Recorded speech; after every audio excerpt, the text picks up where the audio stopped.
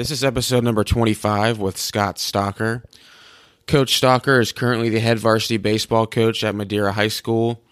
I think everybody listening to these, whether you're a player or a coach, can get a lot of value out of this episode. Coach Stocker really emphasizes, the mental game a lot. He's a fierce competitor. I played for Coach Stocker actually back in 2010. He knows how to get the most out of his players. He's coached some really high-profile players, including Andrew Benintendi. And so whether you're a coach or a player or just a fan of the game, I think that you would really enjoy this episode and just learn a lot from Coach Stocker. So without further ado, Scott Stocker.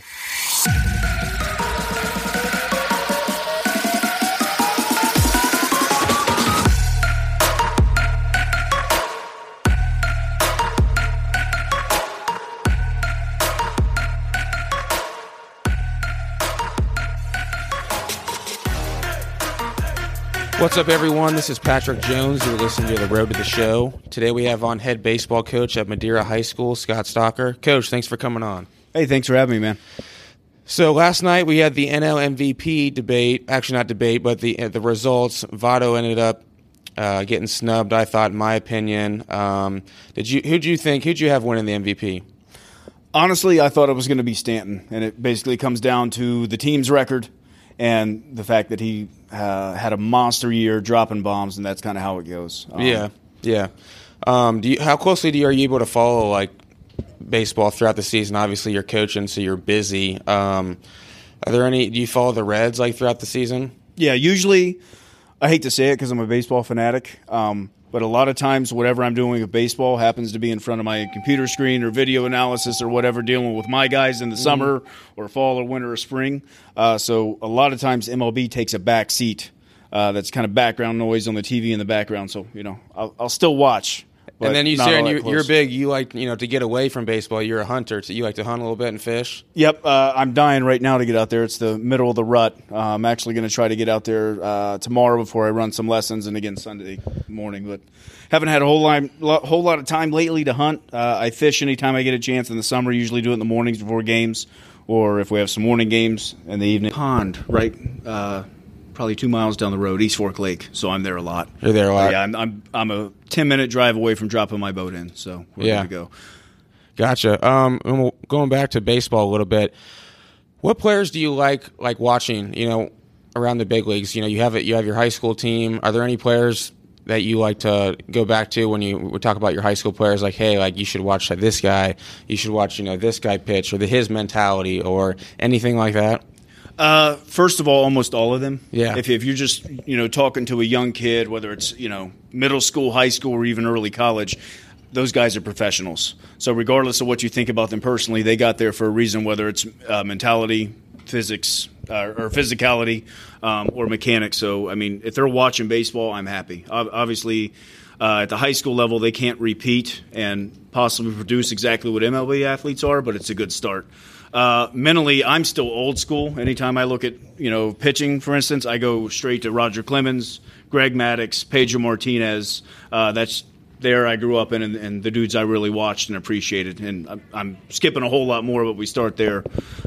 Today, oh man, if you're talking movement, probably Kluber, just two-seam sinking action, Scherzer. Basically, anybody that puts different movement and spin on the ball, and anybody that competes. So, Clemens, going back to Clemens Martinez, you like that mentality of just going out there and just, if you look at me wrong, I'm going to hit you in the back? Well, maybe not exactly like that at the high school level, but I think it's a good mentality to have. You have to have tunnel vision. You have to compete. And if you're in any way, shape, or form doubting yourself, and playing ball, anytime you doubt yourself, you've probably automatically failed. So you just got to go out with the mentality that you're going to dominate this pitch all the time. Speaking of that, Nolan Ryan's another one. Obviously, we didn't probably see him exactly in his prime, being in our age group, but we saw him towards the tail end when he was still a great pitcher. How do you get your kids to get in that mindset? Because, obviously coaching high school kids, they don't always believe in themselves. They really don't know what was going on. I know I really didn't for the most part. How do you get them to understand that or get that mentality? It's a long process. Yeah. It literally starts 8th grade, freshman year, when I first started to get them, for conditioning, lifting, maybe a little bit of open gyms. And we just preach it daily. And usually by the time they're seniors, it really starts to click with them. And what I hope is that my seniors have the leadership to start to make that transcend throughout the entire program. My phrase is stick to the grind. And I know they don't get that as freshmen, but by the time they get to senior year, when they, maybe reach the college level and start texting again with me, it starts to make a lot of sense to them. And baseball is a grind, and I think it prepares you for life in that way. You can deal with anything. Yeah. I was up at practice the other day, and you guys were already hitting in November. Do you think that if your goal is to play college baseball, it has to be year-round? That's a really tough subject in high school sports. I wouldn't say it has to be year-round. There's nothing wrong with 2 or 3 sport athletes whatsoever. If you're a 2-3 sport athlete, it probably means you're athletic enough to do that, and that's something college coaches or MLB scouts and teams are looking for. But what I would say is you better be dedicated almost all year round in some way, shape, or form. It doesn't mean that you have to have tunnel vision to where 24/7, 365. You need to be doing something with baseball and can't enjoy football or wrestling or basketball, things of that nature. But if you're in basketball season or football season, there's a good chance you're probably still getting your swings on the side or having proper arm maintenance. For instance, one of my guys decided to play soccer this year, and he played 6 days a week, but he was also on a throwing program 3 to 4 days a week and actually bumped up 3 miles per hour over soccer season into baseball season, so that was good to see. How's your team looking this year? Well, on paper, you know how it goes. You never know what's going to happen in the season, but I think the whole team agrees this could be a very promising year. And I think everyone that's returning really believes that we have a good chance to make a deep run in the tournament. But you never know. It only takes, the wrong wind or the ball, to roll the wrong way, and all of a sudden the season's over. It could be first round and you're out. But at least going in, I think we're very confident the guys are focused and they're working hard. And that's the thing about high school baseball, at least from what I remember, is the season's so short, and it can get to a point where if you get a few rainouts here or there, I mean, it kind of steps you back a little bit. Are any of your guys, I know one specifically signed to go to Wright State. Is he the only one who's going to play college baseball next year? As of right now, I got at least one more senior that definitely has the capability. It's just one of those guys, kind of a late bloomer. He's up to 86 miles per hour on the mound right now. I think you saw the video the other day. He was deadlifting like 500 pounds, something crazy. Yeah. But, he started out as a 150-pound freshman, gained strength and speed, and he really wants to play. I mean, kid's a genius, work ethic. 34 ACT, so I think something's out there. Just things got to shift out for him. So yeah, I mean 34 ACT. I don't even want to repeat what I got on the ACT in here, but you only need half that to be NCAA eligible, right? That is true. That is true. Do you ever run into situations where the bigger schools try to recruit players away from you, or they actually do recruit players away from you? Not that I'm aware of. Obviously, we know that's not supposed to happen. You never know if it does. You hear rumors, this, that, and other. But I'd say I have a pretty good relationship with most of the bigger schools around, and I tend to try to play them to challenge our guys through the season, whether we win or lose. So, no, not on my end. You'll hear people say that in the background, but I've never personally seen it, at least not on the baseball aspect of it. Okay, that's what I was wondering. Because, again, like you said, I've heard that too. So that's what I was wondering about. You coached Andrew Benintendi, currently, with the Boston Red Sox. I remember you telling me, actually, because I played for you 2010 with the Cincy Flames in the summer. I remember you telling me that you had this kid named Andrew Benintendi. He was like, I think 7th or 8th grade at this time. I think he was in 8th grade. 8th grade, and I was just thinking, I just kind of was like, yeah, I'm sure he's going to be great. No, and then a couple of years later, I was like, yeah, I guess he was right. This kid's the real deal. How did you know, even back in 8th grade, that he was special? Yeah. Well, that's a tough question, right? We can't really project all 8th graders to be some, MLB superstar. But I would say it's impressive when any 8th grader can take BP off a high school coach that was an ex-pitcher, because I don't exactly throw a straight fastball. You know how BP's usually straight. Mine tends to move a little bit more cut on accident because I spent my life trying to, get the other side out, not to let him hit it. And so my stuff runs all over, and he still put 1 or 2 out his first BP session in 8th grade. I don't remember exactly how many, but he drove the ball very well for, let's say, a 5'6", $140, something like that, being in 8th grade. And all of a sudden he's up there facing a kid throwing 83, 84 his freshman year, full count and still gets a base hit. First high school bat, if I'm not mistaken. It was either base hit or a walk, but whatever it was, it impressed me just for the fact that he had that composure being a freshman. And every year he continued to have more composure, more speed, more power, and now, the rest is history, at least to this point. We'll see. So you're not necessarily surprised that he's – because you didn't mention any other, 8th grade. You were like, this kid's special. Like, I'm telling you right now, he's only in 8th grade.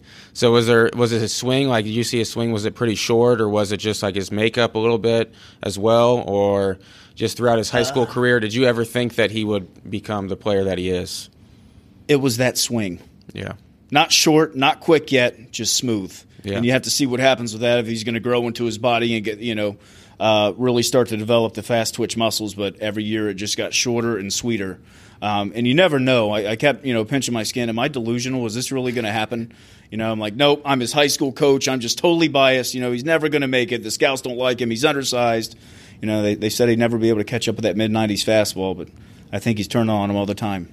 I mean, what was it like his senior year? Because he did get drafted his senior year, but, there wasn't a whole lot of, a ton of buzz about him. It wasn't like, he was a late-round pick, kind of just, he's from Cincinnati, so the Reds picked him. That 30th round. Yeah. So, were there people interested throughout the year, or what was that There was situation? a lot of talk behind the scenes, but as you know, it comes down to money, and most people aren't willing to draft a 5'8", 160-pound senior out of high school for big money. Yeah.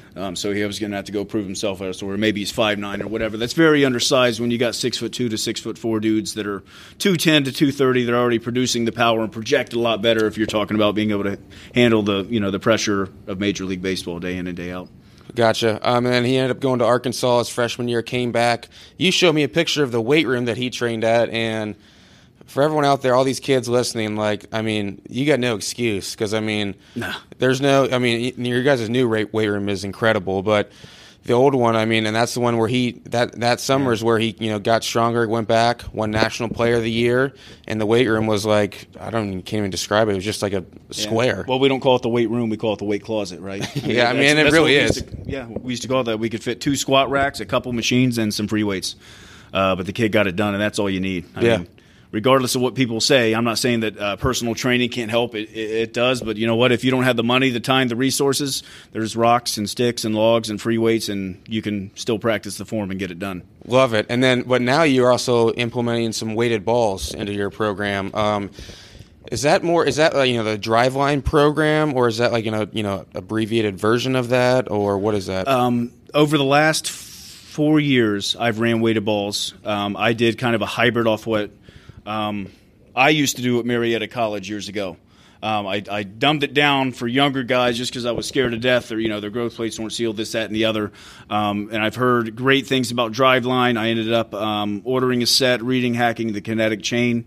Loved everything that they said about it with arm care and kind of just overall the physique of the pitcher. And we're trying it this year with my juniors and seniors who I've seen kind of mature in the weight room. Their scaps are strong and they're good to go. Huge improvements. Even my dudes who aren't supposed to be gaining miles per hour are gaining. If you're looking at it, most of the time a kid that's already thrown 88 is not going to jump up that high, and we're still seeing jumps. They're obviously not as exponential as the guys that are starting lower on that totem pole, but if you're talking the kids – our average kid here, most of them have gained about 6 miles per hour, 6 to 7 miles per hour.